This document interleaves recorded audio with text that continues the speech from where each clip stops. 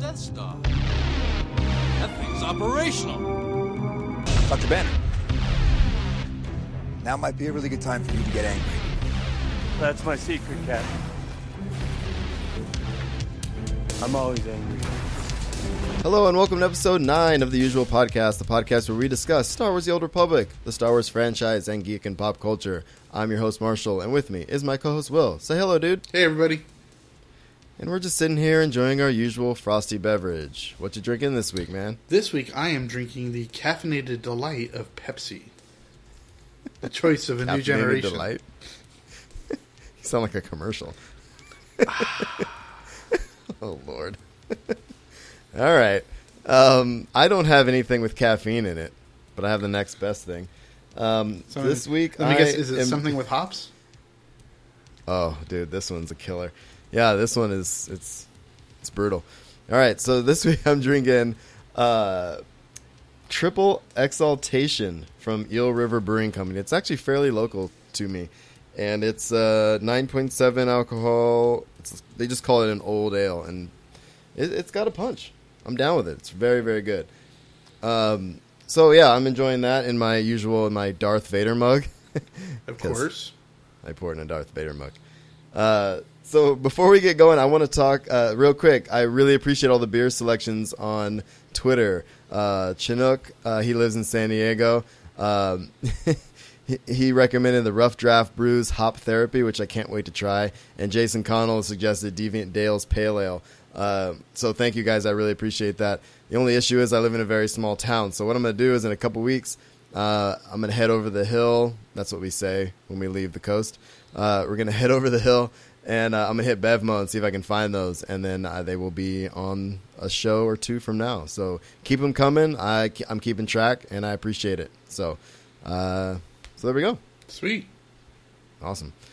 All right, so before we get started, if you have comments or questions or want to read the blogs discussed on the show, you can find us at theusualpodcast.com, email us at theusualpodcast@gmail.com, and find us on Google Plus and Facebook, facebook.com/theusualpodcast, pinterest.com/usualpodcast, and of course, we're on SWOTOR Network.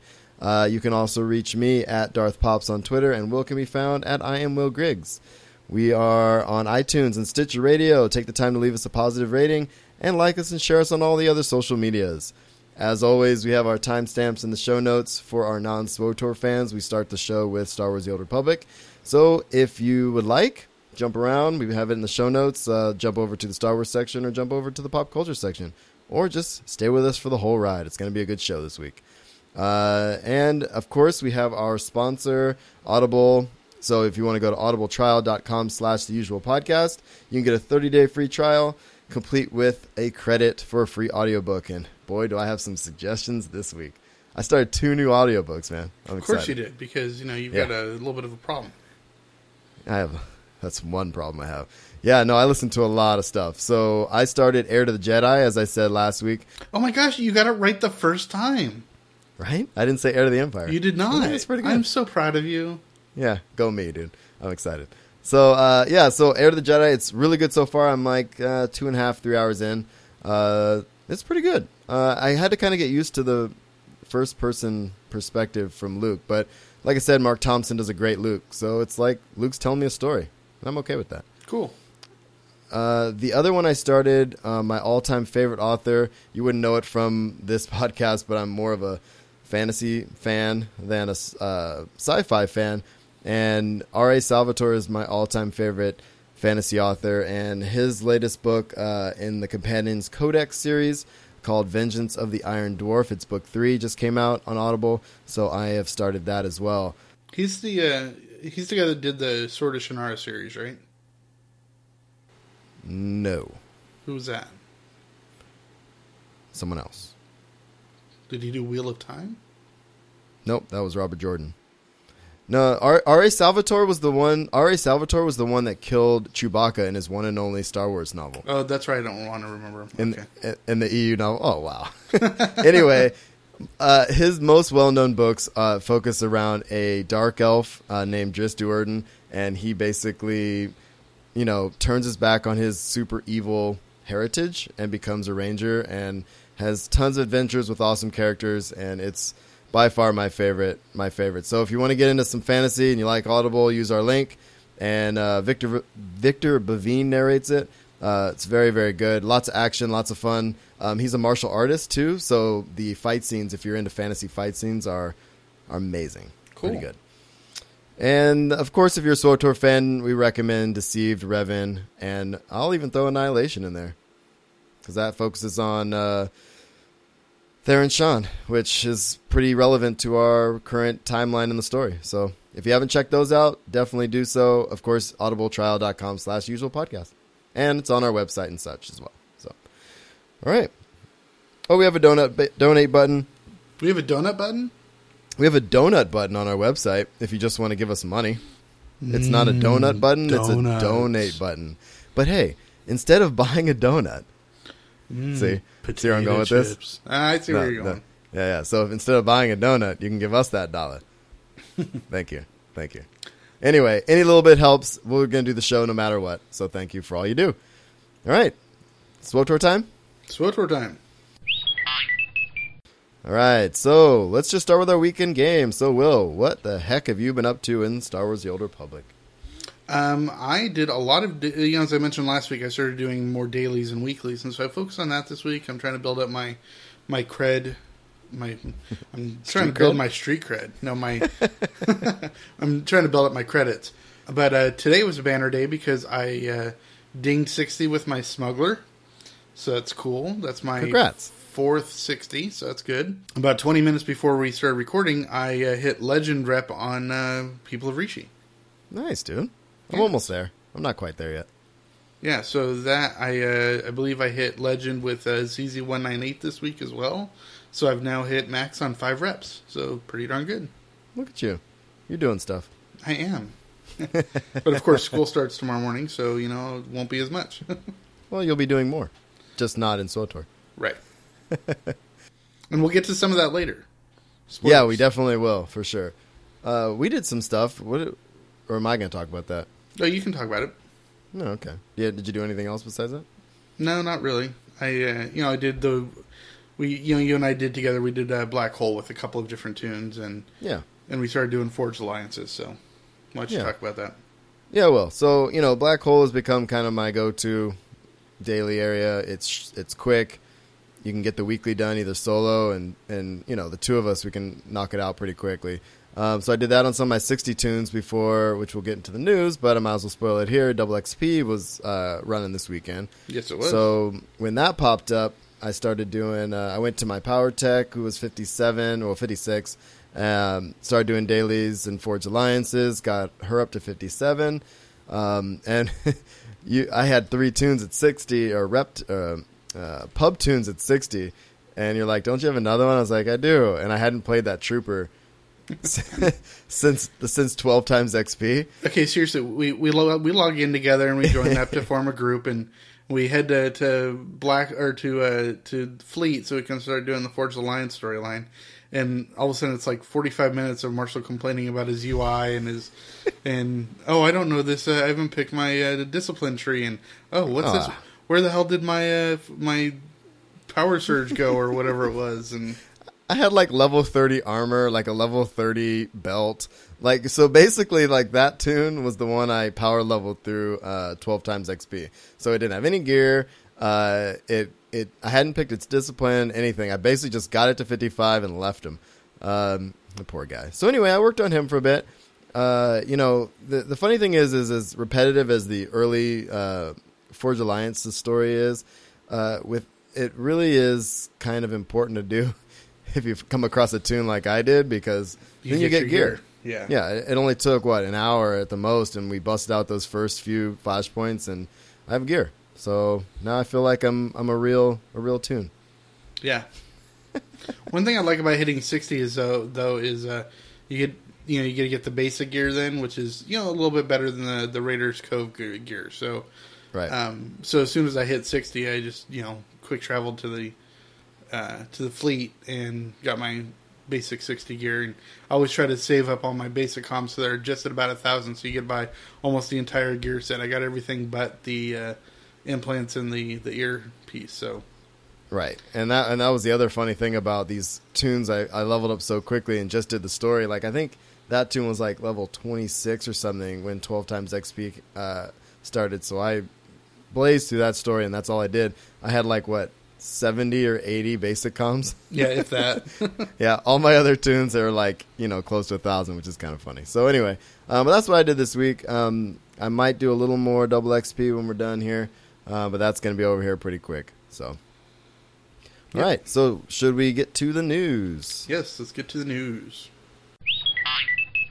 All right, so the first thing in the news, there was not a whole heck of a lot of news, but a couple things that were really interesting. So the Kurtab Alliance Speeder, there was a thread, the community basically coming out, if you remember in 3.2, they're changing a bunch of the mounts that were not adaptive, basically meaning if you had level 2, it wouldn't matter if it was a level 1 speeder, it wouldn't go any faster. Right. So they're changing a bunch. They're pretty much, it looks like all of the mounts in the game they were changing. The community basically came out and said, please do not change the Kurtab Alliance speeder. Basically because that was the one given for the Refer a Friend link. Uh-huh. And it was base 110. So that was kind of the perk. And so if they were to go forward with this change, then if you didn't have level 3 speeder, and it also made it, and it was maximum, being able to be knocked off too. So right, so it would nerf it for those who aren't maxed. Exactly. So, and they came back, came back and said they are indeed not going to change it. So that's good. You know what the interesting thing though is, I was listening to Chuck and Brian on Bad Feeling this week, and they spent quite a bit of time on the mounts. And but one thing they pointed out is, the role-playing community is not huge in this game, but for those that are, the ones that are junker mounts, they want those to go slow. They want to have the sound effects of it chugging along like it's an old tractor or something. So yeah, there is that one mount. It was from the event, the Grand Acquisitions race, I believe. That was the junker mount. Yeah, that you got. Yeah, I'm with you. Go ahead. Sorry. No, so I'm just saying, they're going to want that to go slow. They want to hear the whine of the engines as you're trying to go up a sand dune or whatever. You know what I mean? So, you're kind of alienating a very small percentage of people that really are in depth in their role playing, but right. You're pleasing a larger quantity of people, but it's still something to consider. Yeah, I'm with you. And, I like that they came out pretty quick and said, oh, you know what? You're right. That's something we can look at. But, there is always a section of the community that's just not going to get what they want, which is sad. It would be nice if there was an option, but that seems like a lot of coding. Yeah. Well, we'll see what happens. 3.2 is a little ways off still, so hope there will be other changes for sure.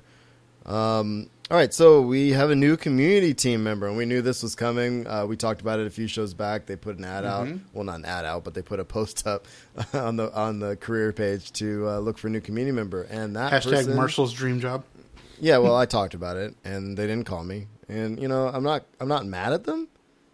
I'm just a little disappointed, but that's okay. So it turns out Nick Avola, Avola. I keep wanting to say Avila. Because where I grew up, there was a lot of people with the last name Avila. But anyway, Nick Avola, he is the newest member of the community team. So welcome, sir. Yay, woo. Welcome, Nick.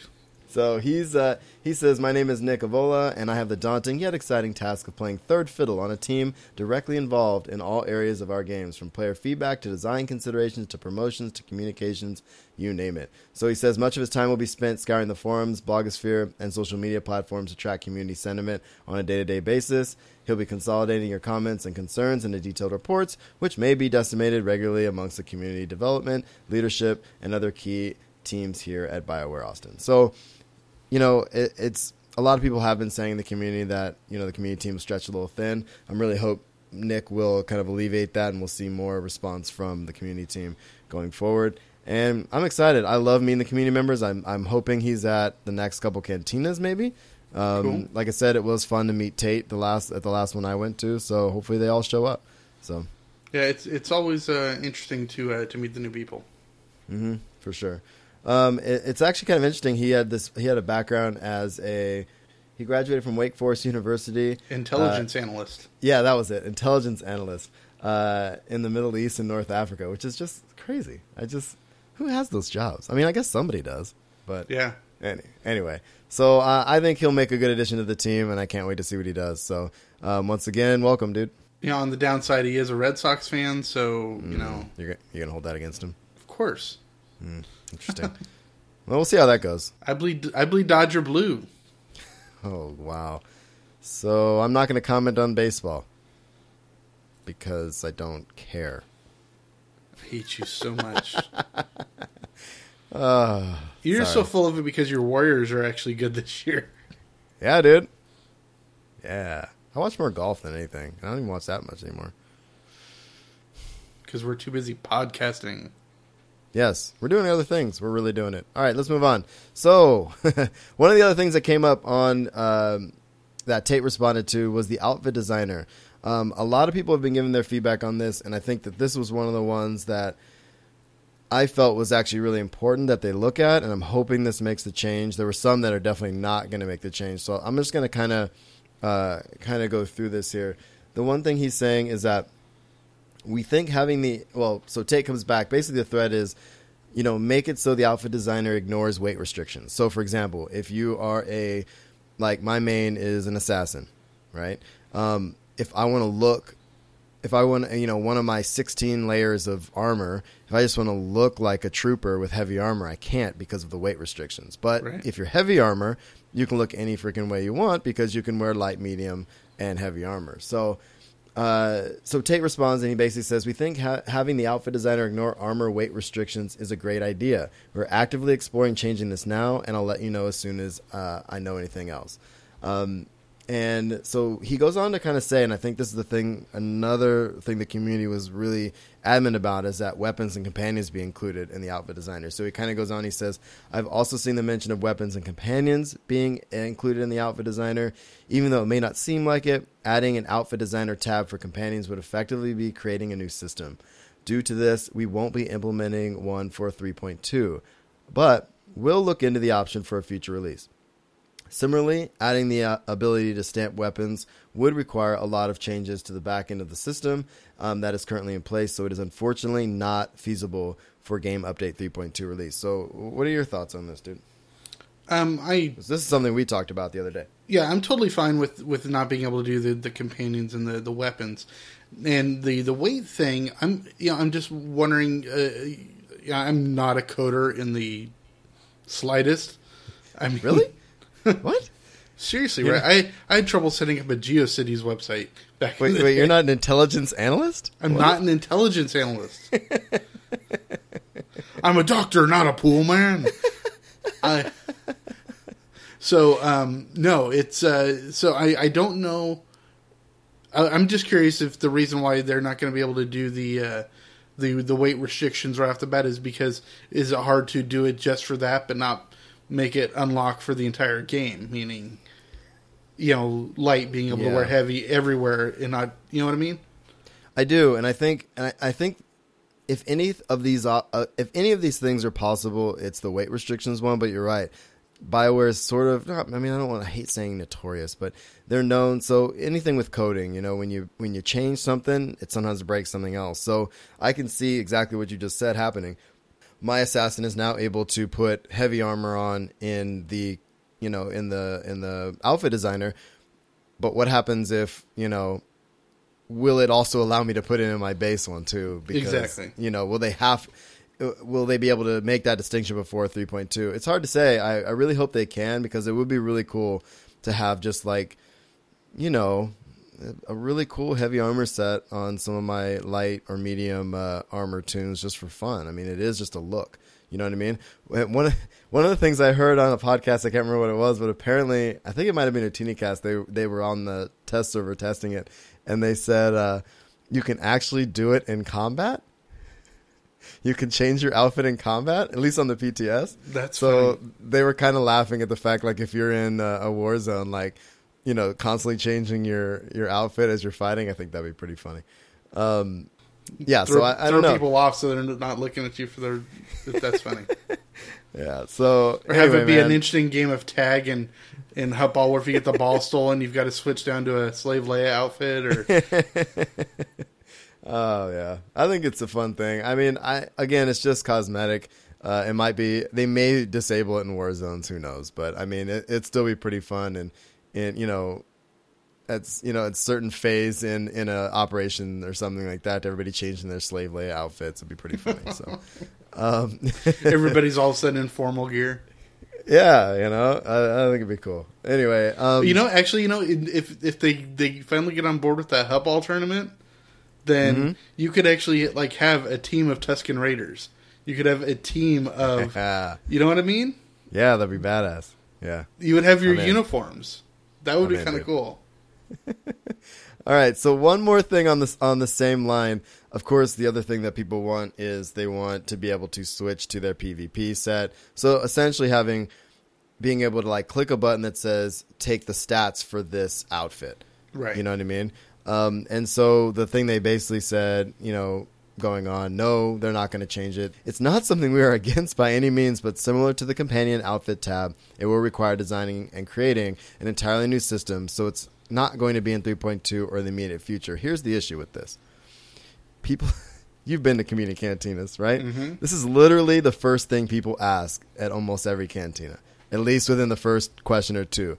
When are we going to be able to, swap PvP, PvE sets? But anyway, it's something that they have been asking for. Right, to be able to one-click it. Yeah. Exactly. Go from my PvE set, okay, now I'm in a war zone. Click over to my PvP set, and I don't have to have all that gear on me. I don't have to, take it off, put it back on, and all of that. So, I don't know. It doesn't sound like they're even kind of working on it, which is going to make some people sad. But, again, there's always some people that are sad, right? Yep. I'm not sad. Not right now. Not right now. I got triple exaltation, dude. I'm good. Exactly. All right, so the last thing in the news, and we have already mentioned this, but Double XP Weekend. He just kind of sprung it on us. I thought this was pretty cool, actually. I want to... Yeah, he threw it on us at on Wednesday or something, and it was just It was... What date was it? When was the 26th? Was that Thursday or Friday? That was Thursday. Yeah, so Thursday Tate comes on, he goes, I think I had something here about a Double XP Weekend. And then he does one of those... Tate dumps his bag on the floor amongst various knickknacks, patch-related paraphernalia, and a worn newspaper front page stating that the Rakghoul plague has been completely eradicated once again. He finds a shimmering gold medallion. Aha, here it is. We're starting a Double XP Weekend tomorrow. Surprise! And then that was pretty much it. So I thought that was pretty cool. Yeah. So if you're by the time you hear this, it's going to be over. But I like the sneak attack Double XP Weekend. What'd you think? I really liked it. It was fun. Cool. The one thing I wanted to say, and there's been some data mining out there happening on the PTS and stuff. There's something in there about 12 times XP coming back in some capacity, whether it be legacy or something like that. And I can't remember where I saw it, but we've talked about this a bunch. I think it should be a legacy 50 perk, turn it on, turn it off kind of thing.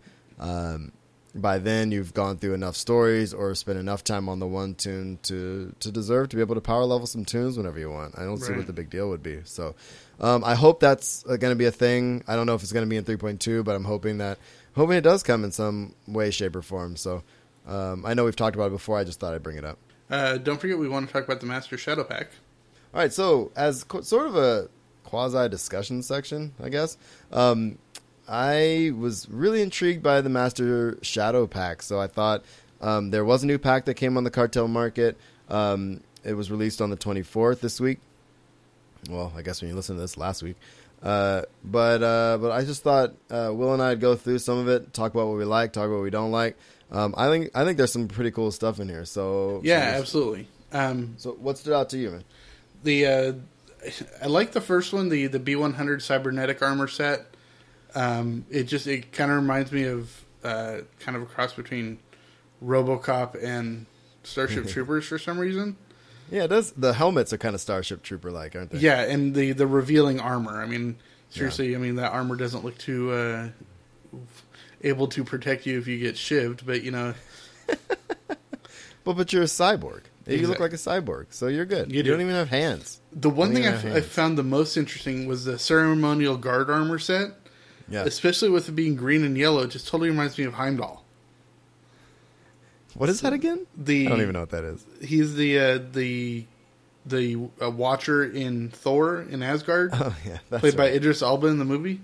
Totally, yeah. The helmet's totally wrong, but honestly, if you were to take the helmet off of the almost off the B-100 cybernetic and put it on the ceremonial guard armor, you'd be pretty much with Heimdall. So that's pretty. Hey, cool. And if you had an outfit designer, there you go. You could fight as Heimdall. That's awesome. I dig that, and just so people know, we're actually looking at the preview on Dolphy. We'll have the link in the show notes, but we're just kind of going to go through it a little bit. I like the Fearless Hunter's armor set. I like the coloring. I like the angles of it, but I just can't get on board with the helmet. It just looks weird. I kind of like the helmet. It almost I like helmets though. Do you typically have helmets on your tunes? Yeah, I always try to. I try to keep. I don't hide the helmet slot at all. I rarely do either, but. And it's sad because that means people can't see my awesome dreads. Well, anybody who plays with Marshall, 90% of his characters have dreads, red eyes, and they're chiss.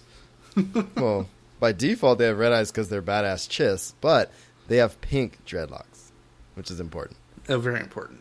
Don't ask why. Okay, so you said something cool in the pre-show about the ExoGuard armor set. I'm gonna let you take that one. Yeah, well, I mean, looking at it, the first thought you think is Iron Man.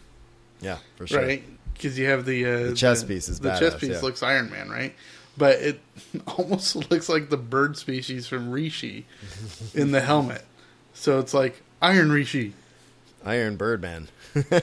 Iron Birdman. That's awesome. Yeah. I love it. I dig the Revanite Avenger set though quite a lot. I have the Revan mask on a lot of my tunes, and that looks pretty sick. I don't like capes very much, but I kind of dig the chest piece and the boots. I think that's cool. The chest piece is cool. I actually dig the helmet on this one though. Oh, the helmet too. Yeah, for sure. The helmet's cool. The Tranquil Mystic set is so not my style. I don't like that at all. Like not even a little bit. It actually looks like. Hold on, let's look at the helmet. The helmet actually looks like, are they like built-in earrings or something? It looks so weird. Know. Yeah, and they're glowy bits. It's like one of the glowy ones too. So. Yeah, it's weird. I just don't really like anything about that one. Anyway, well, those are the armor sets. There's some pretty cool weapons in here though. What stood out to you that you dig? I don't really like the blasters and stuff too much, but no, I dig the assault cannon. Yeah, just because I love the rotating turret on it. Yeah, that's sick. And I love the sabers are cool, but I like the dual saber more because I love the rotating hilts. Yeah, and I think that's a bit of a trend with going forward with the new packs and the new stuff. There's a lot of moving bits and stuff, which is pretty cool. I like that too. Yeah. And since it's a GIF in here, you can't really tell. But I'd like it if the rotating hilts spun in opposite directions. Yeah, that would be cool. It doesn't look like they do, or do they? You just can't tell. Yeah. All right. So I think the coolest thing in here is this freaking jetpack, right? Yeah, the jetpack is cool. I really like that, especially since they really kind of brought it in with the torch. Yeah, and this goes back to what I was saying before about how it would be cool if, as a Legacy 50 perk, to have a way to always be on your rocket boots. Mm-hmm. So this is essentially that. Yeah, and you'll be able to start doing it at level 10. Right, exactly. So, I mean, and this is cool. I dig this. It's basically you'll be hovering if you're standing still. This is perfect for bounty hunters. I think this is sick. So that mount is going to be super expensive on the GTN, I'm sure. Oh, I'm sure. And it'd be nice to get lucky and get one of those in a pack. I haven't bought any of these packs yet. I'm going to. I might just see how much they are on the GTN, but I'm kind of broke credit-wise, and that's why I've been doing so many damn dailies. All right, so what else in here? There's got some cool mounts. The mounts are cool. I like the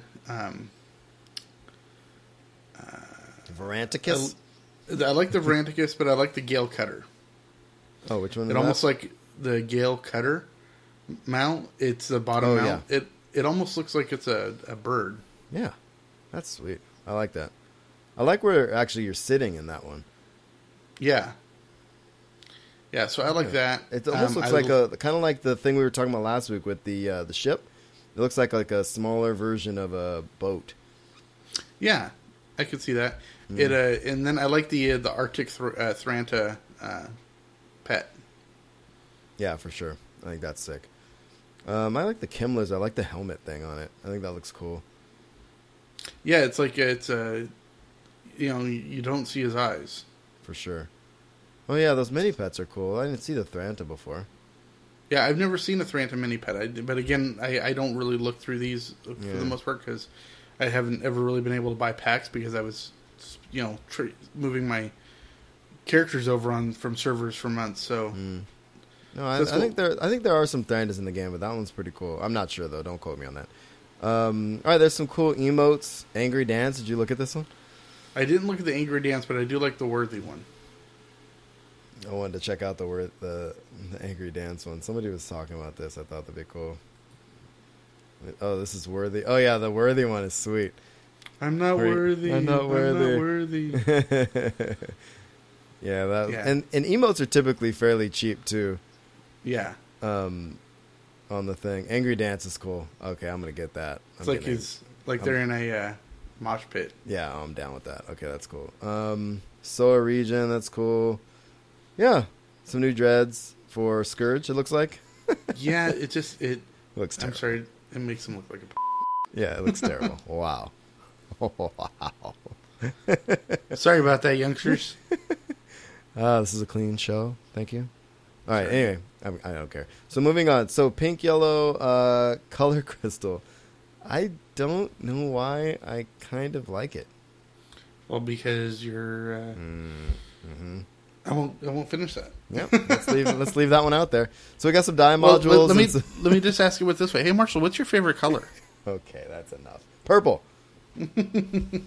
Purple is my favorite color. So the dye module is cool. I love the black and deep purple is sick. There was a purple and black one on there for a while, but that was most of the outfit was purple. And then so I like the reverse of this, so I think this is cool. I'm gonna get this for sure. And there's a bunch of decorations. If you're into decorations, I don't know if we want to run through any of those, but obviously on Dolphy you can find a link to tour decorating and check all those out. I haven't done much decorating lately. How much decorating do you do in these days? None? Any? I spent a couple hours kind of working in my stronghold the other day, and I was trying to figure out, because I like systems, right? And so I was thinking I would really like to try to put all of my companions up on the little pedestals in the stairways on the Nar Shaddaa stronghold. Oh, yeah, you were talking about that. Yeah, and it doesn't fit everybody. No, it doesn't. So it looks cool with them all there, because you're like running down. It's like you're running through your army, and it's not, they don't all fit. And so I've got to think of something else. Yeah, think of something else, because that's not going to change. All right, so I guess we're done with SWTOR, man. That wasn't bad. Yeah, no, not at all. All right, so as always, if you got this far, we do have our refer a friend links in the show notes and on our website on our about page if you want to check out SWTOR, or if you are not subbed or thinking of subbing or whatever. And we're gonna move on to the Star Wars section. I'm pumped this week for this. Woohoo! Woo! All right, I don't know where that came from. I don't know either. Welcome to the Star Wars section of the show. So, I thought it'd be cool as far as Episode 7 news, because there isn't any, to kind of go back, and I don't know if we really talked about in detail what Aftermath was going to be. Did we? Because we could skip this if we did, but I don't think we talked did. about it. Well, we talked about it a little bit. Because we came up when we were talking about the journey to the Force Awakens. Right. So what I did was I kind of dug around, and the reason I'll get to why I'm going back to this in a minute, but Aftermath again is one of the books that's coming out that I'm just going to read this. This is from the StarWars.com. It says, the second Death Star has been destroyed. Rumors are flying that the Emperor and his enforcer Darth Vader are dead. A new government is forming to replace the Empire. But the galaxy is a big place, and the fallout of this cataclysm will affect different worlds in different ways. Does everyone accept the fall of Imperial rule? Has everyone even heard of the life-altering news? What rushes in to fill the vacuum the Empire has left, and who will try to stop them? Those are some of the themes we'll be exploring in Aftermath. And as a lifelong Star Wars fan, just writing those words gives me chills, as the person says this. So this is basically the first canon glimpse, as they say, into the state of the galaxy after the Battle of Endor. What I thought was really interesting about this is, yes, we did talk about this the other week. I read the comments on this page, and I thought this would also lead into something else I want to talk about, but we'll get to that in a minute. The comments on this page, I mean, there are hundreds of them. Oh, I'm sure. And of course it ranges from, this is great, yay, to we already know what happens, why'd you kill the EU, etc., etc. So I just want to kind of throw it at you, and maybe we'll talk for just a minute about this, but is Disney forgetting the EU completely in doing this? Because essentially we do have a lot of books that take place after the Battle of Endor. We do. I mean, obviously this is where Thrawn and Mara Jade come into play. Exactly. Which are two very popular characters in Star Wars fan base. And especially in the two questions in the middle, where does everyone accept the fall of Imperial rule, and has everyone even heard the life-altering news? Right. That really basically sets up the Heir to the Empire series. So exactly. So that's what you're looking at. But I don't think... I don't want to say Disney's forgetting the EU. Disney is reserving the right to forget the EU. Mm-hmm. But they're always going to reserve the right to be able to pull from those stories, because they still own them. True. Yeah. But they don't want to. But they don't want to be handcuffed to every single thing in the EU, because some of it's not good. Well, some of it's not good, and some of it is like phenomenal. Yeah, exactly. But by so what saying, do you do with it? Well, by delineating it to what they have, which is the canon and the legends, they are saying, this is what we're accepting for now. This is what we are going to forget about for now and possibly consider in the future. Right. And I guess what I'm getting at with this question is that do these people that are basically saying that Disney is forgetting the EU and I refuse to, take part in this and Disney's ruining everything, I mean, are they just, do they have a point? Of course they have a valid point, but the thing is, it's all on a personal level. So they can choose not to read the books, but you got to remember, Disney is all about trying to reach the largest and broadest audience. Yeah. And even though Star Wars does have one of the largest and broadest audience in popular culture, not everyone read the EU. And even if everybody that read the EU, not everybody read Heir of the Empire. Not everybody who read Heir of the Empire liked it. So, you can't tailor to the minute percentage. You know what I mean? I'm with you.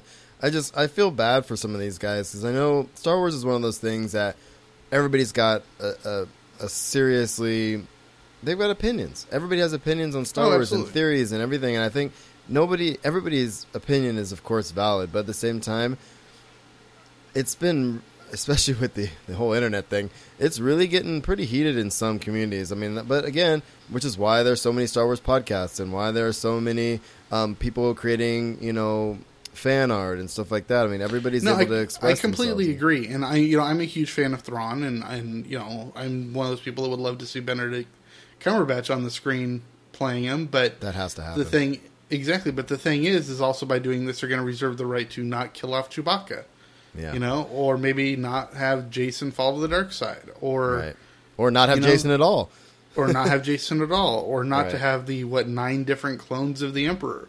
Right. You know what I mean?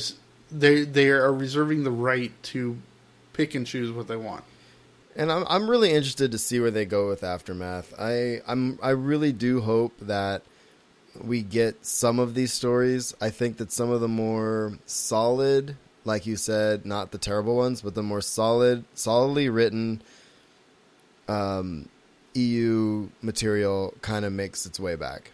Like Bane did in the Clone Wars, Exactly. I think if they are going to pick and choose from the EU, they're going to pick the broad conceptual stuff, like the idea of a Jedi Academy that Luke restarts. Right. You know what I mean? That kind of thing, yeah. Right. Stuff like that where if he starts the Jedi Academy, you don't have to go with the exact people that he chose or, and how it goes, but, you can have that concept. Whereas, like, the story of Thrawn is pretty set. You know what I mean? It is. It entails certain characters. Exactly. If you do the Thrawn story, you have to do the Thrawn story, or else you're just going to not please anybody. I mean, and we've kind of alluded to this, but I mean, if they just took that character and put him in a different setting, do you think that would be a happy medium with Thrawn, as an example? If they were going to do that, then they absolutely have to make sure it doesn't conflict. You almost have to treat the EU story of Thrawn as canon in that respect, in that you can't conflict with it. You can put him in a different time frame, so it's before or after. Yeah. But if you take it and you purposely take that character and put him in a different story at the same time so they conflict on purpose, then you're just going to be alienating the same people you're trying to please. Yeah, and that's going to be frustrating for people. I can see that. Yeah, I mean, putting him in a different time period I think would be cool, because he does have a finite amount of time. I mean, I don't know. I'm interested to see where they go. Well, you got to remember in the story, during the actual rebellion and stuff, he's actually outside the galaxy, right? He is. So if they are going to introduce the Thrawn story, go at that point. Mm-hmm. Start there. Not a bad idea. Yeah. All right, man. And then this kind of moves into the other thing I want to talk about in this section this week is Assembly of Geeks, one of my favorite geek-centric podcasts. They had last week's episode was called Movies That Ruin Childhoods. Essentially they kind of were talking about it in the realm of like people were coming out and saying Ghostbusters, now that they're doing the all-female cast and the new reboot of the male cast, it's ruined my childhood, and that kind of thing. I mean, but this is very similar to what people were saying about, the prequel trilogy. You know what I mean, with Star Wars. So this is why I kind of brought it up in this section.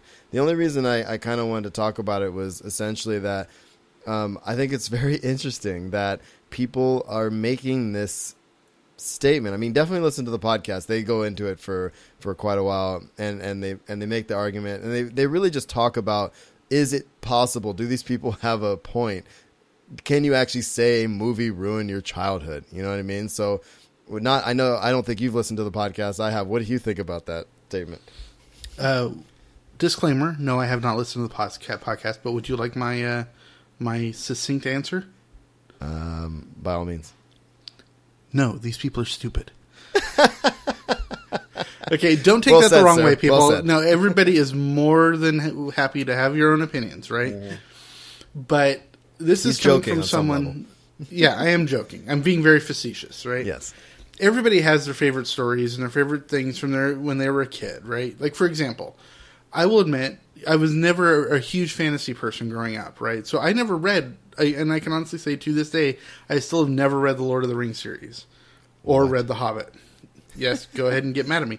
But as a kid, I read the Chronicles of Prydain, right? So the Book of Three and the Black Cauldron series, right? And that was basically my Lord of the Rings. That's the stuff that pulled me into fantasy, that and Narnia.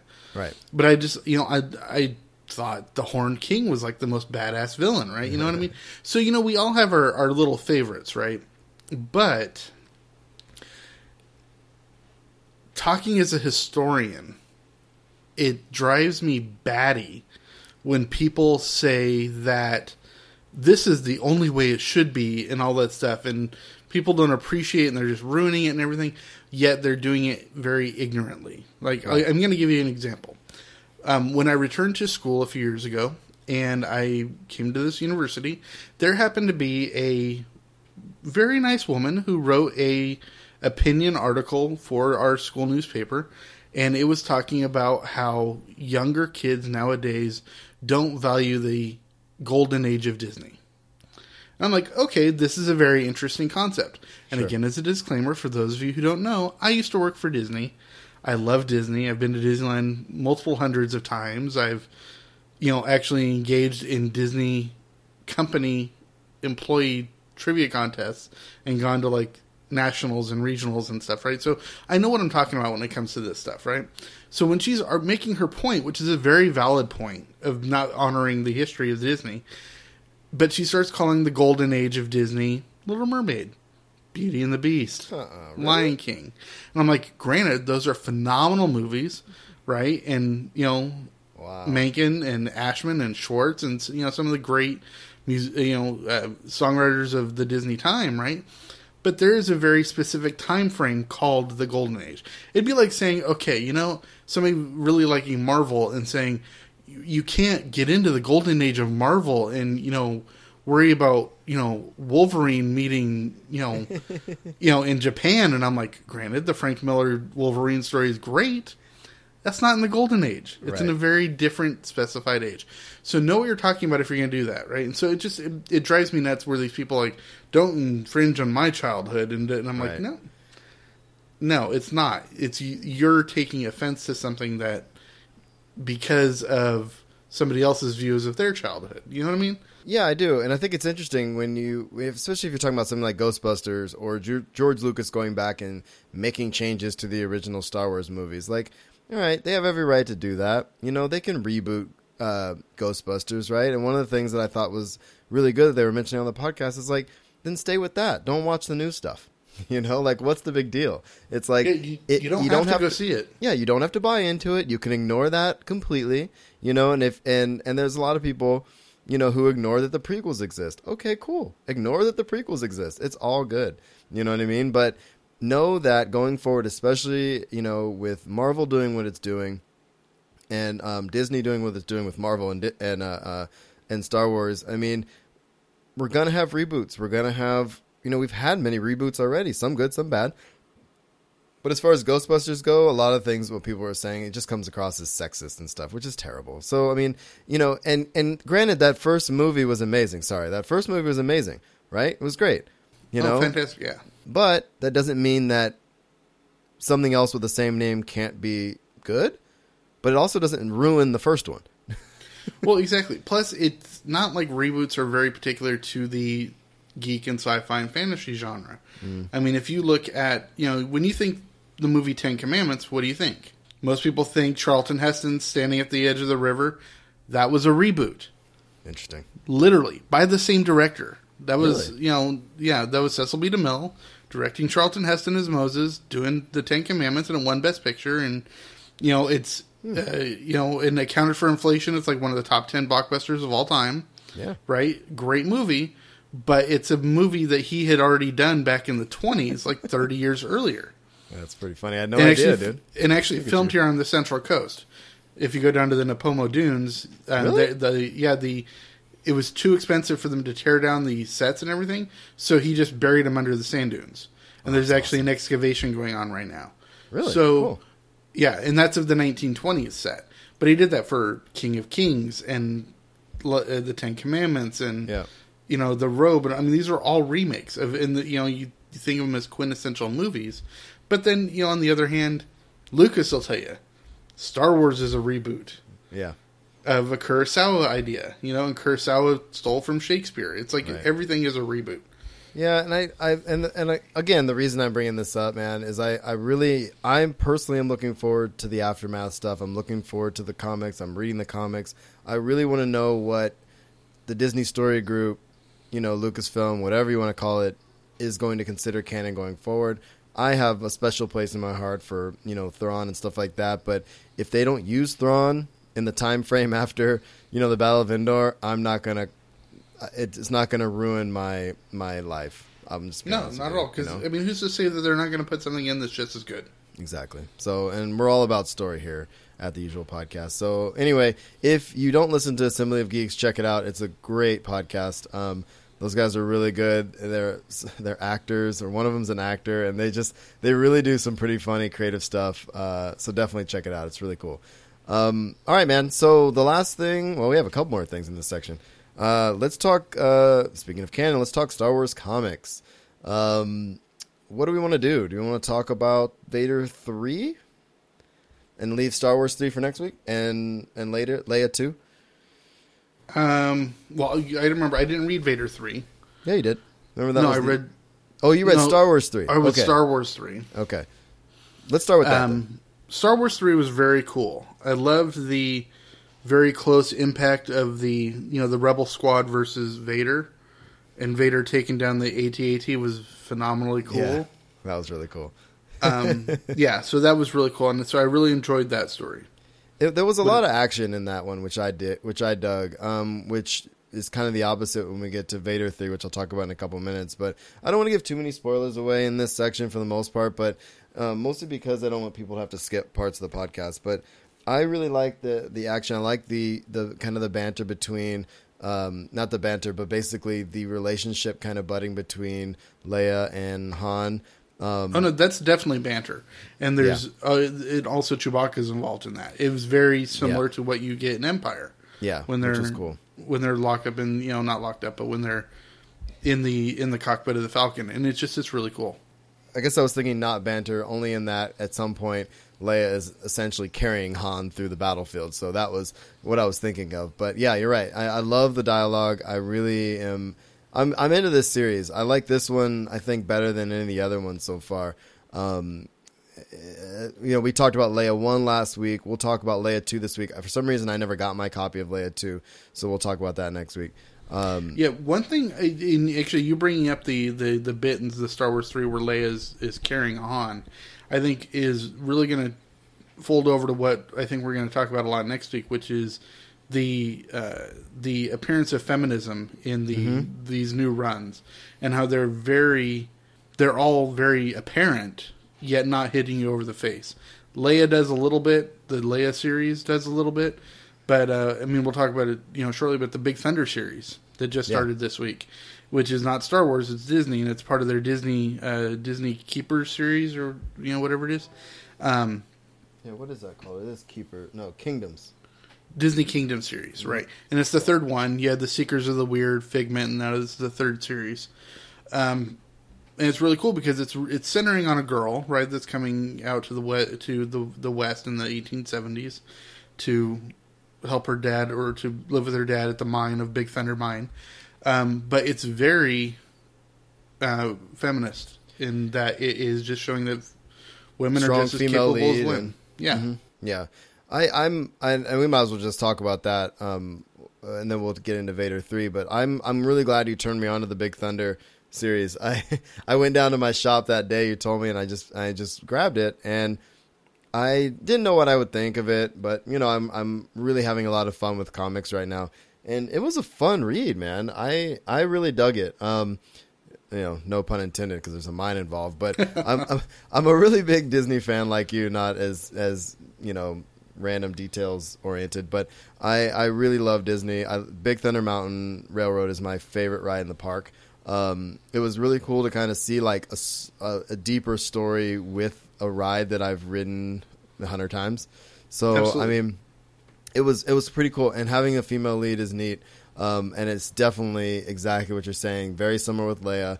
In Leia number 1, I haven't read 2 yet, but it's a little more obvious in the Leia series, but in the Big Thunder series, it's cool. And she kind of walks in and kind of does her thing, and it's just very matter of fact. Way. It's not.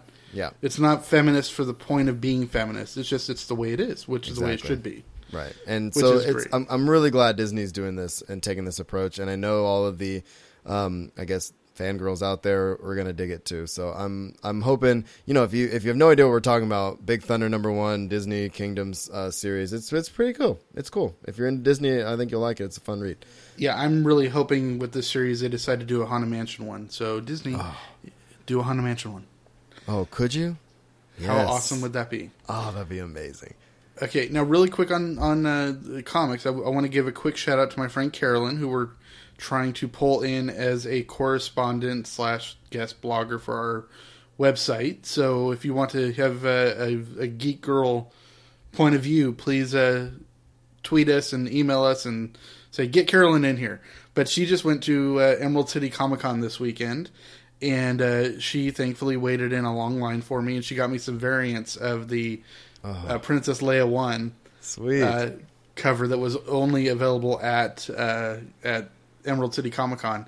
Nice. And it was 2 there were very similar covers, just one was colored and one was black and white sketch, and they're both very rare, so I'm excited I got both, so they're on my way to me. Woo, thank you, Carolyn. Yeah, I might have to change the site a little bit, because I do say we're a bunch of guys, but no, it's cool because we could say guys. She's a guy, right? No. Okay. So anyway, yes, it would be cool to have her, if she wants to write, and it would be awesome to have her write something about that Comic-Con. I have no idea what that con's even about, so it'd be cool. And she is all over the cons of the Seattle area. She goes to Emerald City Comic-Con, Geek Girl Con, Steam Con, everything that's up there she goes to. and she's always been big into the geek and video game culture as well. So cool. Yeah. Sounds good. All right, so let's talk about Vader 3 really quickly. I wanted to bring this up, although Will hasn't read this one. I'm hoping Vader 4 is better, I guess is the best way I can say it. I really dug the first two. We've talked about the first two. The first two were great. And, I was already saying that I liked the artwork much better in Vader than in Star Wars. And so I just got the third one, so I'm looking forward to reading it tonight or tomorrow. But tell me a little bit about it. Well, don't get me wrong, it's not bad. And it does bring in a female character, a very interesting character. Her name is Dr. Afra. She's an archaeologist. It's a really interesting dynamic, though. She's trying to pull off some job in the beginning, and then Vader shows up, and then she's just kind of willing to hang with him. It's kind of an interesting dynamic. I'm really interested to see what you think. Does she show any force sensitivity? No. And actually, Vader does something kind of weird, too. He just kind of hacks this protocol droid, and we don't really know how he does it. I thought it was kind of weird, and I thought it was just me. And then I saw that Coffee with Kenobi, who we've mentioned on the show before, another great podcast. Alex Ward on their site reviewed it, and they said the same thing. It's just like Vader, all of a sudden, we don't know how, but is able to hack into this protocol droid, and we don't really know how. It's kind of weird. I can answer that question for you right now. Can you? Yes. Hello, he built C-3PO. He can handle droids. Yeah. Well, of course. Yeah, but it's almost like he just looks at it and it decides to turn on for him. It's not like he's waving his hands around or even touching it. It's weird. No, I understand, but if you have the know-how of how to deal with a droid or how to build, especially a protocol droid, which he did build, and you have the now very fine-tuned force sensibility to be able to do stuff just by looking at people, then yeah, he's going to be able to do that and be able to access the circuitry and make it do what he wants. All right, I'm with you. Once you read it, let me know what you think. Okay. No, but I'm with you, and I thought the same thing. I was like, it looks like C-3PO. He's got a familiarity with it, and he makes it happen, and it's cool, And it turns out, I'm very interested to see where they go forward with the girl, though, and what kind of factor she plays with him, because there's obviously something he needs her for, but she's very willing to kind of side with him. So I don't know if she's got something else going on or what, but I don't want to spoil much. I'm curious to see what people think. So, let me know what you think, man, and we'll talk about it a little bit more next week once people get their hands on it. But that blog on Coffee with Kenobi is pretty good, or the review. It's an interesting read. There's just really not much going on in the book. Like, almost nothing happens. Okay. Yeah, well, I'll definitely take a look at that.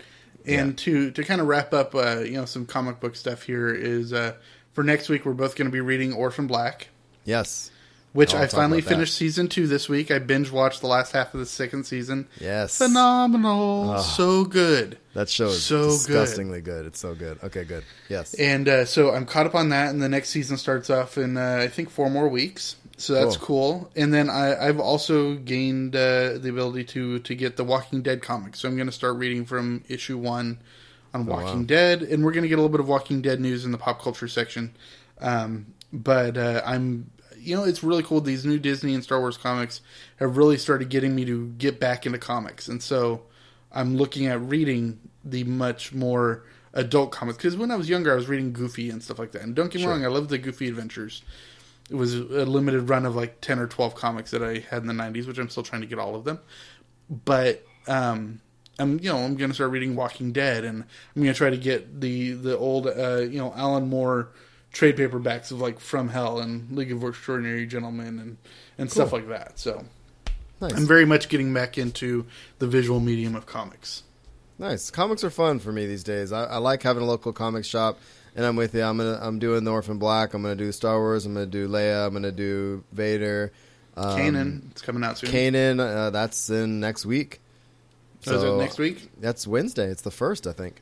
Sweet. So I'm very excited about that. So we'll be talking Kanan maybe next week too. So, all right, let's move away from comics. And just briefly, speaking of one of my, I've been talking about a lot of other podcasts this week, but I've kind of caught up on some of my favorites. So the Cantina Cast, they used to be, if you're still listening to this and you're a SWOTOR old-timey SWOTOR community member, you'll remember the Cantina Cast podcast.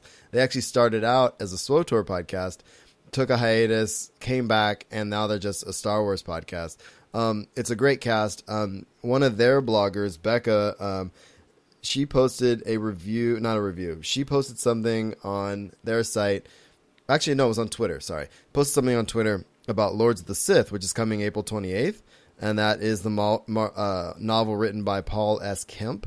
And she's obviously read it to review it ahead of time, and she says that is the novel. As I said, I'm reading Heir to the Jedi right now. It's okay so far, but it's not getting the best reviews. But from what I've heard, Lords of the Sith is where it's at. And if you don't know who Paul S. Kemp is, he's written a ton of stuff. He wrote Deceived. For a bunch of Forgotten Realms novels and Star Wars EU novels. He's a great author. I like his stuff a lot. So I'll put the link in the show notes to Becca's little tweet. And if you're excited about Lords of the Sith, it is coming out on April 28th, and I literally can't wait for that. I'm a dark side guy myself, so reading about Luke is great, but I cannot wait to read Lords of the Sith. What do you think, dude? What's the time frame on it? Where does it take place? I would have to look. I don't remember exactly. I know on the cover it is Vader, and it says, so when the Emperor and his notorious apprentice Darth Vader find themselves stranded in the middle of an insurgent action and inhospitable planet, they must rely on each other, the Force, and their own ruthlessness to prevail. That's right. It is basically, it's Vader and the Emperor. That's cool. It almost, not storyline sequel, but almost a companion piece to Darth Plagueis. Yeah.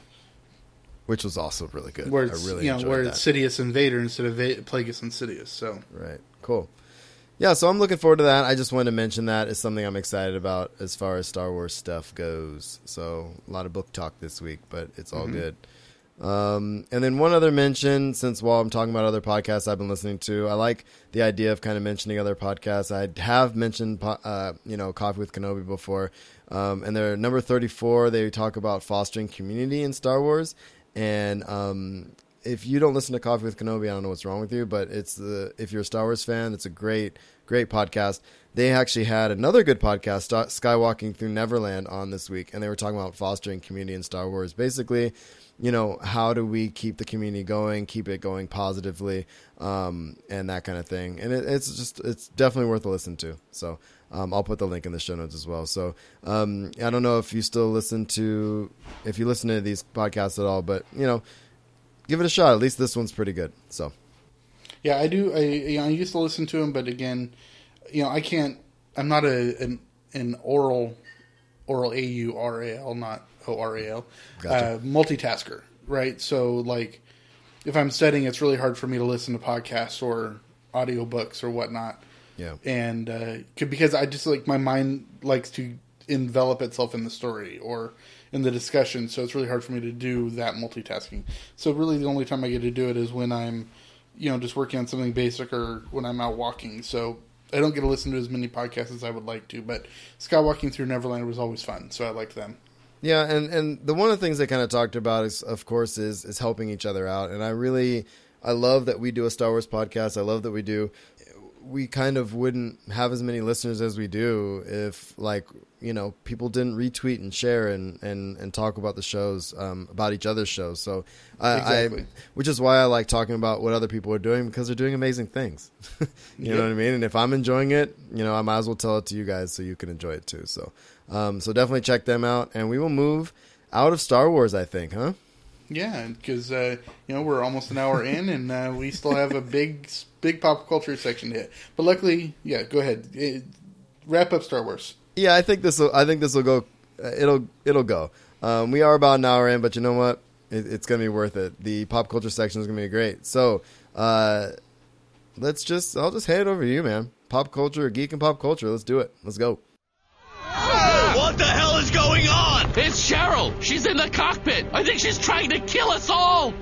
Oh, good. Woof. For a second there, I thought I drank too much.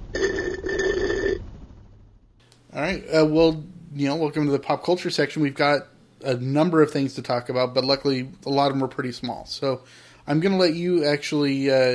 first I'm going to do a quick shout out to Redna, who is in the community, because if you listen to last week's episode, I mentioned that I play Marvel Puzzle Quest on my my portable units, and he has joined my my alliance. So thank you, Red Na, and anybody else who wants to join and plays Marvel Puzzle Quest, just look for the alliance Griggs Boys, Griggs Boys, and join us and let's have some fun, because it's really cool. They just actually really cool. They're releasing a new character in that game this week of Kamala Khan, the first Muslim female superhero, and she is a variant of Captain Marvel. So nice. It's a very cool character, and I'm trying to win her, the ability to play her. So, let's have some fun with it. It's a good time.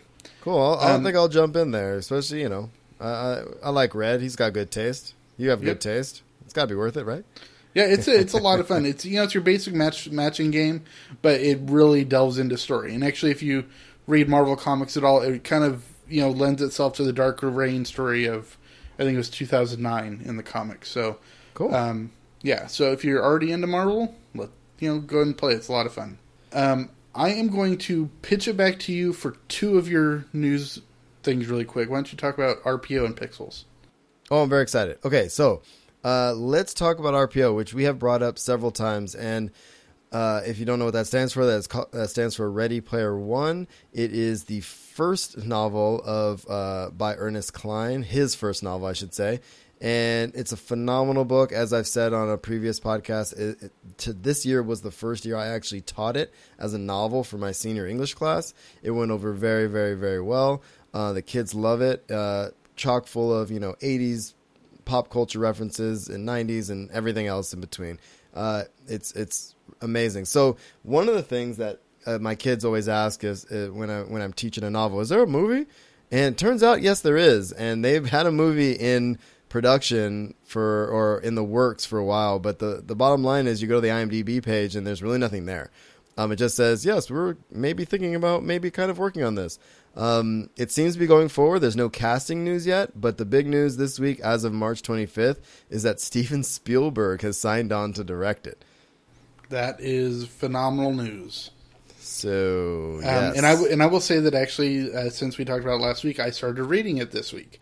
I'm not too far in, only like 20, 30 pages, but it grasped me from the first page, because in the first page, it quotes one of my favorite holiday movies of all time, which is the 80s Bill Murray movie Scrooged. And I'm like, phenomenal. And it drops a quote in there, and I'm like, all right, this is what kind of book it's going to be. So I'm excited to keep on keeping on with it. So. And it's definitely that kind of book, man. And not to shamelessly plug ourselves, but if you just want to get the audiobook, it's read by Will Wheaton. audibletrial.com/the usual podcast. Check it out. I've listened to it at least 3 or 4 times. It's such a good audiobook, and it's such a good book. I mean, you can listen to it in a day and a half, and you wouldn't even know that much time happened. Yeah, I might get the audiobook just because it's Will Wheaton, and he's phenomenal. So yeah, it's really good. So anyway, check that out. We'll have more stuff hopefully about this movie soon. Now they have a director. I'm hoping they start. We get some cast. I'm very curious. Once you read more of it, I'm curious to see who you think should play Wade, the main character. But it's a young cast. It'll be a young cast. So I'm very, with the popularity of movies with young actors in it, I think it's going to be very interesting to see who they cast in this movie. And I secretly still hate Ernest Cline. I've been thinking about writing him and telling him how much I hate him. As an aspiring writer myself, my first novel, if it was this popular and got turned into a movie and was directed by Steven Spielberg, I guess he's doing all right. But, I mean, look, I love the book. I hate Ernest Cline. I'm just going to say that. All right, I'm just kidding. I really like you. I'm jealous. It's just jealousy. All right, so, let's move on. Pixels. Now, look, I'm gonna throw this out there real quick. Last year at Comic-Con, next to how the Sci-Fi restaurant, they had a booth, like a room. There's a room there where they like highlight something, right? And then there's the hotel with the elevator right next to it. I don't remember what it is, but anyway. You mean the one where we crashed the Workaholics party that year? Exactly. So there was that one. So they had a Pixels thing going on, and they were handing out the glasses, the pixelated sunglasses and that kind of thing. And I was like, what the heck is this movie? I never stood in the line. It seemed crazy. And now, there's a trailer. And if you haven't seen the Pixels movie trailer, I don't know. I don't know what to think. Adam Sandler's in it. The guy, Kevin James. Yeah, and the guy who plays the imp in Game of Thrones is in it. I mean, I don't know what to think. I think it's going to be secretly amazingly bad. Well, yeah. I mean, it's not going to be Shakespeare, but just looking at it, it's huge versions of old 8-bit characters. And the premise is ridiculous. Absolutely. So I guess what happened was we sent a time capsule into space. Some aliens found it, and then we had a bunch of video games on it. They thought we were declaring war, so they sent those 3D giant versions of those video games back to kill us. And only Adam Sandler, a great 80s video game player, can defeat them? Come on, bro. Yeah, it's almost like a cross between Jodie Foster's Contact and King of Kong, the documentary about the people fighting over the championship for Donkey Kong. And so if you've ever watched Futurama, like I've seen every episode many times, there's a Futurama episode that does this exact thing. But basically what happens is in that episode, the aliens come back and they just want to wash their clothes. It's very interesting. It's really, but they just want quarters, but it's like, Fry has to play a living version of Space Invaders and that kind of thing. I don't know. I feel like they stole it from Futurama, but I'm going to see the movie. I mean, I'm in. I mean, come on. It looks funny. So yeah, I'm definitely about seeing that. Yeah. All right, so I'm going to go through a bunch of quick little news things here. If you are a pop culture person, like I am at all, then you heard the news that the Broken Lizard troupe is getting back together, and they did a Indiegogo campaign to raise money to do a Super Troopers 2. So I'm all excited about that. The minimum they wanted to do was to try to raise $2 million to do a bare bones shoot, and as of today, 5 days into their 31-day funding, they have already raised over $3 million. So they're good. Yeah, so they're going to get it made, but the more money they get, the better the movie's going to be. Cool. And so it looks really funny. I'm excited about it. I love the Broken Lizard gang.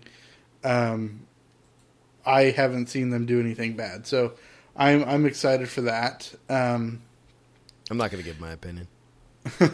Yeah, you said you didn't like it, and it's not that. I just never got through it. It was a time in my life where I don't want to go into it. I'm just saying I haven't watched the whole movie, and I didn't really like it. Rewatch it. Anyways, Disney has come out, and they're on a kick right now of doing live action remakes of their animated classics. I mean, Cinderella was just released to. Yeah. Big box office numbers. They've done Alice in Wonderland. They've done, Sleeping Beauty is Maleficent, whatnot. The next one on the docket is Beauty and the Beast, which is one of my favorite animated classics, but they announced the casting for this week. So we'll just do a quick rundown. It looks like they've signed Emma Watson of Harry Potter to play Belle, and I will pretty much watch anything she's in because I love her. That's a good choice, actually. It's going to be Dan Stevens from Downton Abbey, who's going to be playing the Beast. We're going to have Emma Thompson, Oscar award-winning. She just played in Saving Mr. Banks. She was in Harry Potter as well. She has taken on the role of Mrs. Potts. Cool. Luke Evans, who played the villain in Fast and Furious 6, and he was in Dracula Untold and The Hobbit. He is going to be Gaston. Kevin Kline, who is phenomenal, is going to be Maurice, who is Belle's father. Right. And then Josh Gad, who's famous for doing the snowman in Frozen. Oh, yeah. Yeah, I was wondering why that sounded familiar. He's playing LeFou. And he's also famous because he was in Book of Mormon on Broadway, I believe. And, he's also in... I think he's in Pixels, but I'm not sure. Oh. But he's playing LeFou, and Audra McDonald, who's a Broadway star actress. She was in Sound of Music on the live version that NBC did, but she's won 6 Tonys, and she's playing the wardrobe. So that's cool. So, it's really cool. They're getting very talented people, and Bill Condon is directing it, and he did Chicago. So really talented people. So I'm actually excited about this one. I have a question. Yes. You're a Disney guy. I'm a Disney guy. I love the old movies. The kids love the old movies, right? My girls went to see Cinderella. They said it was good. Obviously, it's done well in the box office. They're going to keep doing this. I have no doubt. Obviously, you just read off, great cast for Beauty and the Beast. How do you feel about them redoing all of these movies, like all these old movies into live action? I mean, I'm just curious because after I saw the trailer, honestly, Cinderella, I'll watch it. I'm not going to go to the movies to see it. Well, we're not their target audience either. Obviously. So you have to remember that. You're right. They have an ever-changing target audience because you're always going to have little girls. Mm-hmm. And that's who their target is, right? And their parents who take them to theaters. So it's, they're not going after us. And the princess thing's a huge thing. I mean, I get it. I don't know. This one's more intriguing to me than Cinderella was. Well, I mean, I like the Beauty and the Beast story a little bit better. I don't know. I was just curious to get your opinion. Yeah, and the thing I like it is if they especially start doing it much more historically and ethnically accurate. I'm guessing would be say for example they were to do within the time frame. Yeah, so say for example they're going to do time period, I should say. Brave, right? Which would be cool. Yeah. I would love to see a live-action version of Brave, right? That would be cool. And if they do a live-action version of Brave, obviously it's going to be like a cross between Outlander and Game of Thrones. Yep. Have you watched Outlander? I have not, but I heard it's good. I haven't either. I heard it's good. I might try to watch that. But I'm that's really popular right now. That genre is really popular right now. And, they were, they did... Game of Thrones. It's amazing. Exactly. And they did, Ella Enchanted. So, they already know how to do live action movies, but they either have to do it a fish out of water like Ella Enchanted, or this is of course me as a historian, but I would like to see it much more historically accurate, right? So placing Snow White back in the time frame that she's actually supposed to be in, and doing Brave actually in Scotland Highlands, and so I think. So do you think that do you know if they're doing that with Beauty and the Beast? I don't know of any idea what time frame that's in, but honestly don't know. I believe it takes place in the 1700s France, but I'm not sure. Right. But I think that would be awesome if they did. I like that idea better, and it makes it less of a live action version of something I've already seen into a reimagining. Yeah, so I'm with you on that. All right, cool. Random question. So go ahead. Yeah, so that's it for Beauty and the Beast. There was an announcement for Walking Dead fans out there. So I told you earlier that I'm going to start reading the Walking Dead comics. But they're doing a spinoff that's taking place in the same universe. It's not going to have the same characters at all, but it's basically another group that survived in a different part of the country. And so this one is going to be taking place in LA, and it's called Fear the Walking Dead. And what I like about it is actually, I guess the series is going to start before the outbreak happened. And so whereas Walking Dead started with Rick waking up in the hospital after the event happened, this is going to start following the characters before it happens. So we're actually going to see what Z-Day and stuff was like. So I'm excited for that. Yeah, I'm not a Walking Dead fan, man. I could never get the wife to watch it. I'm not the biggest zombie fan either. She won't watch it, so I just never got on board, honestly. I go through waves. There'll be a time where I'll binge watch 15 episodes, and then I'll go a year and a half without watching it. So right now I'm actually near the end of season 2, and I'm kind of stuck at that point. I just need to pick a weekend or something where I'm going to finish season 2 and just keep going. So interesting there. Possible casting news for those of us that are Doctor Who fans and also Harry Potter fans. I am. Yeah, you're a fan of both. So what would you think of... Well, I'm more of a fan of Doctor Who, but... Of Matt Smith, the 11th Doctor, playing the lead in Fantastic Beasts and Where to Find Them. I don't know what that means, but if Matt Smith's in it, I'm in. Well, Fantastic Beasts and Where to Find Them is the Harry Potter spinoff that J.K. Rowling is actually writing the screenplay for. Oh, right. Oh, and God. it is that's perfect. Yeah, and it's going to be a trilogy. But the cool thing is it's based around a textbook that they had to read in the series, right? And it was written by a guy named Newt Scamander, who was writing. He was a magizoologist. The cool thing is the movie is going to take place in 1920s New York. Really? So it's going to be a really cool setting and everything. And the cool thing is Newt Scamander's, I think, great grandson is eventually who Luna Lovegood ends up marrying. Huh. So it's going to tie in and everything, and I think Matt Smith is going to be the brilliant person to play that. Yeah, that's the wife's favorite doctor was Matt Smith. He's probably my second-ish. I'm all about third-ish. David Tennant. Tennant's awesome. Tennant was my boy, but I like this idea. I think I bought Kate some. I'm not the biggest Harry Potter fan. I bought her something for Christmas, and it was. I think that was it was like a 3-book set of like Harry Potter things. Yeah, it would have been Fantastic Beasts and Where to Find Them, Quidditch Through the Ages, and Tales of Beedle the Bard. Yeah, look at you. Yes, Yeah. I bought her that. Yes. Yeah, I'm a big Potterhead, so I'm excited about that because it's always nice to see, Doctor Who alum go on to do other stuff. I mean, like we've already seen Karen Gillian go on to do Guardians of the Galaxy. So yeah. All right. So the next thing is, we've already heard that they've casted Jesse Eisenberg to play Lex Luthor in the Batman vs Superman movie. Sweet. And they have released the first publicity still. So open up that link and tell me what you think there, buddy. I haven't opened it up yet. This is like Christmas. Oh, it looks badass. It's interesting. You look at Eisenberg and you're like, how's he going to pull off Lex Luthor? But then you kind of think he played kind of dickishness in Social Network. Yeah. He's not always the bumbling sort of guy that Michael Cera is. And so I kind of always imagined Lex Luthor as a little heavier set. Like he looks kind of thin. Yeah.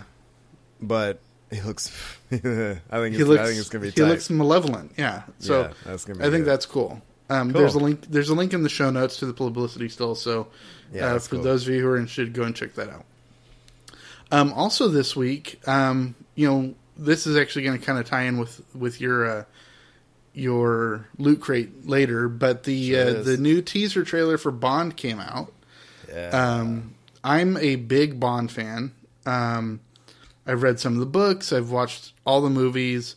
And for those of you who are more than just Daniel Craig Bond fans, you're just actual 007 fans.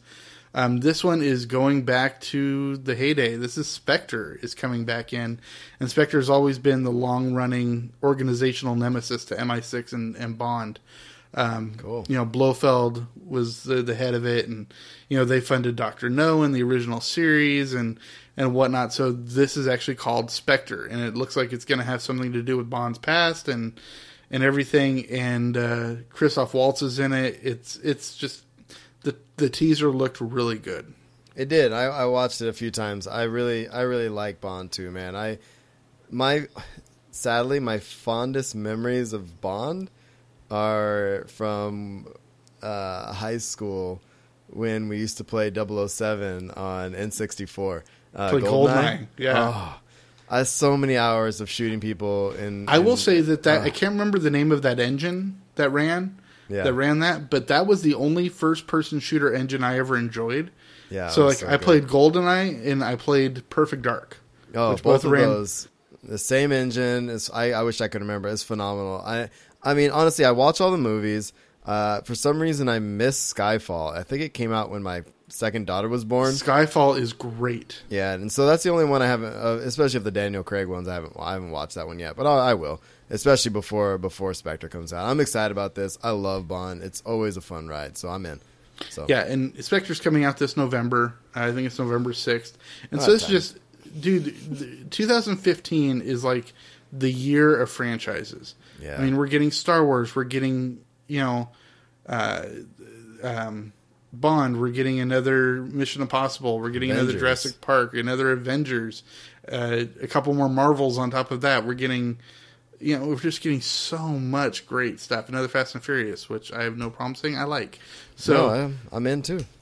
So there's that. My last little bit of pop culture news is we talked about it a couple weeks ago about it being a possibility, and it is now official that the X-Files are coming back. Ooh. Everyone's just signed on, and it looks like it's going to be, I think they said, a 6-episode arc that's going to show actually on Fox. So they're not sticking it to FX. They're not going to stick it to Netflix or anything. Yeah, keep it where it was. Exactly. So very, very exciting to see Mulder and Scully come back. Hopefully they get Mark Snow to come back to do the music. Yeah. Chris Carter's going to write it, of course. I cannot wait for this, man. I love the X-Files. Now, I'm kind of curious of what they're going to do. I think they can go 3 routes on this. Because basically with X-Files, you had 2 different types of episodes. You had their the conspiracy episodes that all joined into the main story, or they had their monster episodes, which were standalone, right? So this could easily be just 6 standalone monster episodes that don't link to anything, or they could do what they did in the series, was really basically go back and forth. So, 1 monster episode, 1 conspiracy episode, back and forth, right? Or they could just choose to do a 6-episode arc of a conspiracy-linked story and see where we go. So I kind of like that idea a bit, but the back and forth would be good too. I like the idea of it all interconnecting. Now that we have these shows like we've talked about that, that just come out in bursts. Like with what Netflix is doing and stuff like that, and it's all linked. Or you have something like The Flash or Arrow, where it's all it all builds upon itself. Like it'd be nice to have like one story arc that's tight. 6 stories all connected would be nice. I think personally. Yeah, they're getting that concept, a lot from British television, but also it's very much like what they do in comic books. Like you have definitely. a 5-issue run or whatever, and it's just like, here's the main arc story. It's what they used to do with Doctor Who, which was a collection of 2 to 3 episodes that were all part of the same story. So, but I'm just excited because I was a huge X-Files fan in high school, and so it's just really cool to see Mulder and Scully come back. I'm excited too, man. I love X-Files. So, I've got one more thing to talk about, but I'm going to talk about it at the end. So, why don't you go ahead and bring up Loot Crate? All right, this will be quick. I have 2 things that I want to talk about. The first thing is Loot Crate. As I said, I got my first Loot Crate. I'm very excited about this, and I don't want to spend a lot of time on it this week, mostly because Will just got his subscription, as you told me, and I want to talk about that. I wanted to kind of talk about it together, but I'm going to kind of briefly go over what's in this month and kind of what it's about, and then we can kind of do it together in the next one. And I'll read what the next one's going to be. They released what the next Loot Crate's going to be. So really quickly, this month was Covert, and so it was all spy related. And so I'm just going to read this because it's cool. It says, just to drink a martini shaken, not stirred, James Bond. Is a quote. Anyway, it says, if you're reading this message, Agent 1337, your covert status has been compromised and we cannot send backup. However, we are able to get this Loot Crate to you before our contact line went dark. Enclosed, you will find all the tools necessary to get back to HQ with not only your life, but with valuable intel intact as well. The odds are against you, but with the correct tools and your sharpest wit, we should meet again in this near future. Good luck and geek speed. 1337. Thank you, Team Loot Crate. So it's like this little magazine that comes with it, which is pretty sweet. And it kind of talks about, it has fan pictures. You can actually put pictures on Instagram and get yours in the next issue. They have 3 articles in here that are kind of covert based. One about James Bond, one about Austin Powers, and one about Solid Snake. If you're a gamer, you know who Solid Snake is. And then what I thought was cool is I'll just kind of talk about what came in it. There's always a t-shirt, I think. This one has like a sad Bond.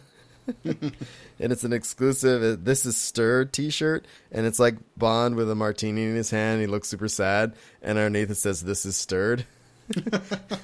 which I think is hilarious.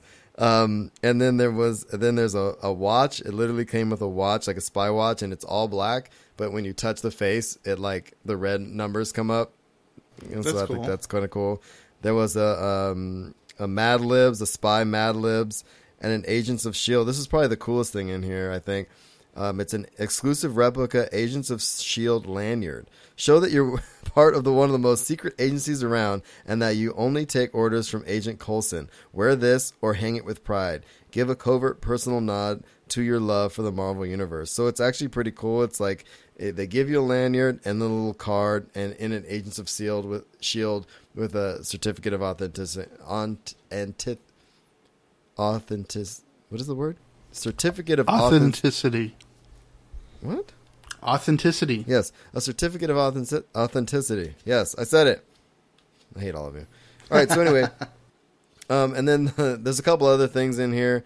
An exclusive paracord survival bracelet. So you ever see those bracelets that are like woven, those things, right? This is actually kind of cool. It says, one of the most exciting things about these paracord bracelets is how versatile they are. This military-grade parachute cord can be unwrapped in an emergency and used for a multitude of things that can possibly save your life or get you out of a crazy situation. Just what everyone needs, spy and civilian alike. Your paracord bracelet is a Loot Crate exclusive and even has a Loot Crate logo. So I think that was kind of cool. And the last couple things, one was like, little notebooks, field notes, which kind of looks cool. Like, if I was a spy, I don't know why I would label it field notes, but it looks cool. And then the last thing, which is a Loot Crate exclusive, was an Orphan Black comic variant cover. Nice. Issue number 1. So that was a pretty sweet kind of, not necessarily a surprise, but like I said, I went to my local shop and got a variant cover of issue 1. I haven't got it yet, so I'm ahead of the game. I'm gonna read this one, and I got my exclusive, so that was pretty sweet. So very cool. Yeah, I was actually, when I saw what came in the box, I was a little disappointed there was nothing Archer. Yeah, I was kind of hoping for some Archer too, but I was hoping for maybe a little Piggly. Little Piggly stuffed animal or something, but that would be cool. But I'm excited about next month. So why don't you tell people what the description for next month is? Yeah, and I'm really excited about next month. Mostly, as I said earlier in the show, I'm a big fantasy fan. So next month is fantasy. So basically, the blurb is: do you like swords and sorcery and the occasional mythical beast? Well, you're in luck. This month, Loot Crate is all about fantasy. We're giving you epic collectible and wearable items from some of your favorite fantasy franchises, including Game of Thrones, Dungeons & Dragons, and The Princess Bride. So grab a good sword and the most impractical armor you can find, because you've got a quest to complete and a kingdom to save. Thanks for joining us for another mystical month. I'm hoping for something Zelda. Yeah, I like the D&D and the I'm really into Game of Thrones right now. I'm going to start book 4 pretty soon. The wife and I are up on the series. I've always loved and played D&D. I love Forgotten Realms. I just cannot wait for this Loot Crate. I'm so excited. So something I put in the show notes that I think is cool is that I have a link that that will save you a couple bucks if you put in the code news3, and if you use my link, it'll give me a little bump so that I can get stuff too. So that's what I did. So I got $3 off, and Marshall gets a $5 credit. So boom, help me help you. It's all good. So, but that link will be in the show notes. Use my link, save a couple bucks, and join Loot Crate, and let us know what you think. All right, last thing before Will gets to his last thing is, since we've been mentioning community, one of the things we talk about in this show a lot is San Diego Comic-Con. So, Tony Kim, who I've mentioned on episode 7, he wrote a blog post on his website after, we mentioned last week the hotels were going up. People were going to be able to start booking their hotels for Comic-Con, and it did not go well. Oh my God. So he did a recap of what he calls Hotelacalypse 2015, a recap of Hotelacalypse 2015 on his site, and I'll put a link in the show notes. And then basically he recapped it. Once again, he didn't get a hotel, so I'm not sure what he's going to do quite yet. I'm sure he's got it covered. He's been going enough times, as many years he's been doing it. But it's really interesting that he went to the page and it glitched out, and it happened to so many other people. And it's one thing it's one thing to get the badges. It's another thing to get the badges and not have a place to stay or a plan for accommodations. So as we talked about last week, we have plans, and I'll talk about that again in a minute, but he wrote another blog post, which I thought was really interesting, which was homeless at Comic-Con. And I'm bringing this up because he had, a nice little list of things. The first one is pray, sacrifice, chant, I don't know, whatever you need to do, which I thought was cool. Reach out to Twitter, see who else is going. see if you crash on someone's floor, that kind of thing. There's some forums he links to. And of course, there's another sale April 8th, which happens to be my birthday. You know, there's B&Bs, there's other stuff. So he kind of gives you some ideas. And then, of course, camping. And by camping, he doesn't mean like get a tent and go to a campground. He basically means bring all your stuff with you in a bag and camp in the Hall H line. Hey, if you want to get in to see something in All H, might as well. Yeah, I mean, look, if you don't have a bad back and you can handle it, why not? You know, I'm not endorsing this idea, but if you want to sell your time as a placeholder overnight, we do not endorse that here at the Usual Podcast. Somebody can come in and pay your. I'm just saying it's something to consider. Oh, that's pretty funny, man. All right, so what I thought was interesting about this and why I bring this up is in the comments. I actually left a comment based on this first comment.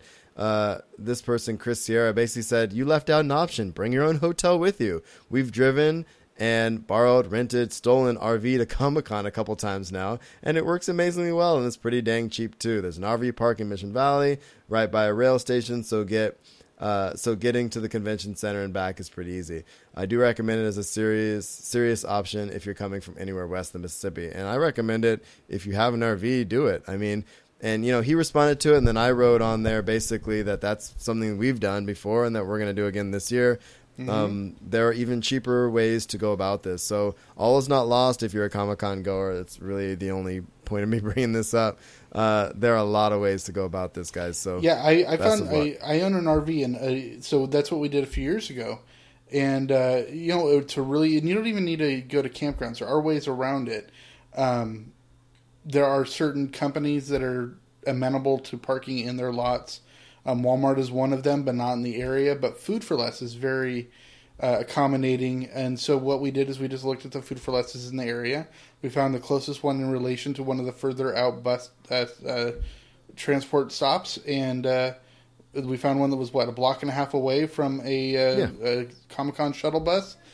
And so I just called up the manager and said, hey, we're going to be down for Comic-Con. And it turns out that they have a lot of people that do this because they have the Super Bowls are in San Diego, every few years. And so they said it's a common thing. So if you're doing it, if you're afraid of doing it because you're just not sure about it, call and ask because you'll be able to be accommodated.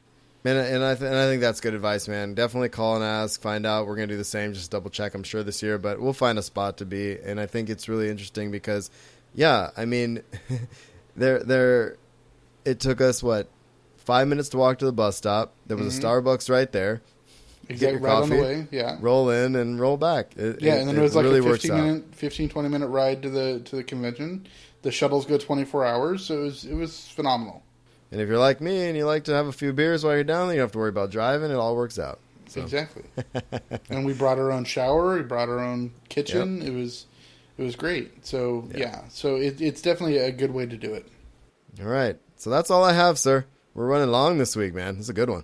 We are. So, but the last most important thing that could be this week is, one of the reasons we like doing this is because we're trying to get much more involved in the community, right? We both come from different backgrounds. Marshall's a teacher.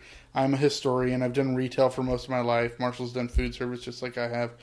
But we both want to get into this concept of new media, of doing podcasting and doing blogging and getting into the community. And it just... taking advantage of these wonderful new tools to share in the fandoms and geek culture that we love so much. And part of us engaging in that is that we want to take advantage of going to conventions and being press and doing live podcasts and interviews and really sharing our love of this stuff. And so first big step is I actually got approved to be a press person at the Phoenix Comic-Con at the end of May. Woo! Yay! So I'm going to be heading down to Phoenix at the end of May. If anybody's down there, I'd love to meet up.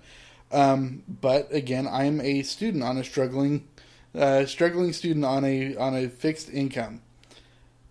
Marshall's holding up his hand, so I call Marshall Carr. We need T-shirts. We do need T-shirts. So I'm excited because Yeah, well, I'm excited. I've just ordered new business cards and everything, so they look fantastic. So I will be having those.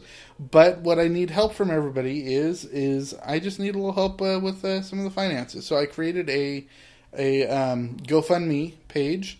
We'll put the link in the thing. But I'm asking for $500 to help out. It of course won't cover everything, but it'll cover the plane ticket or whatnot, and I can cover the rest. Or it just to make it a little bit easier for us to be able to get our foot in the door as being broadcasters and podcasters and people. And I've already gotten confirmation from the Phoenix Comic-Con that I'm set up. I just need to pick up my pass and that I specifically requested to be able to interview some people.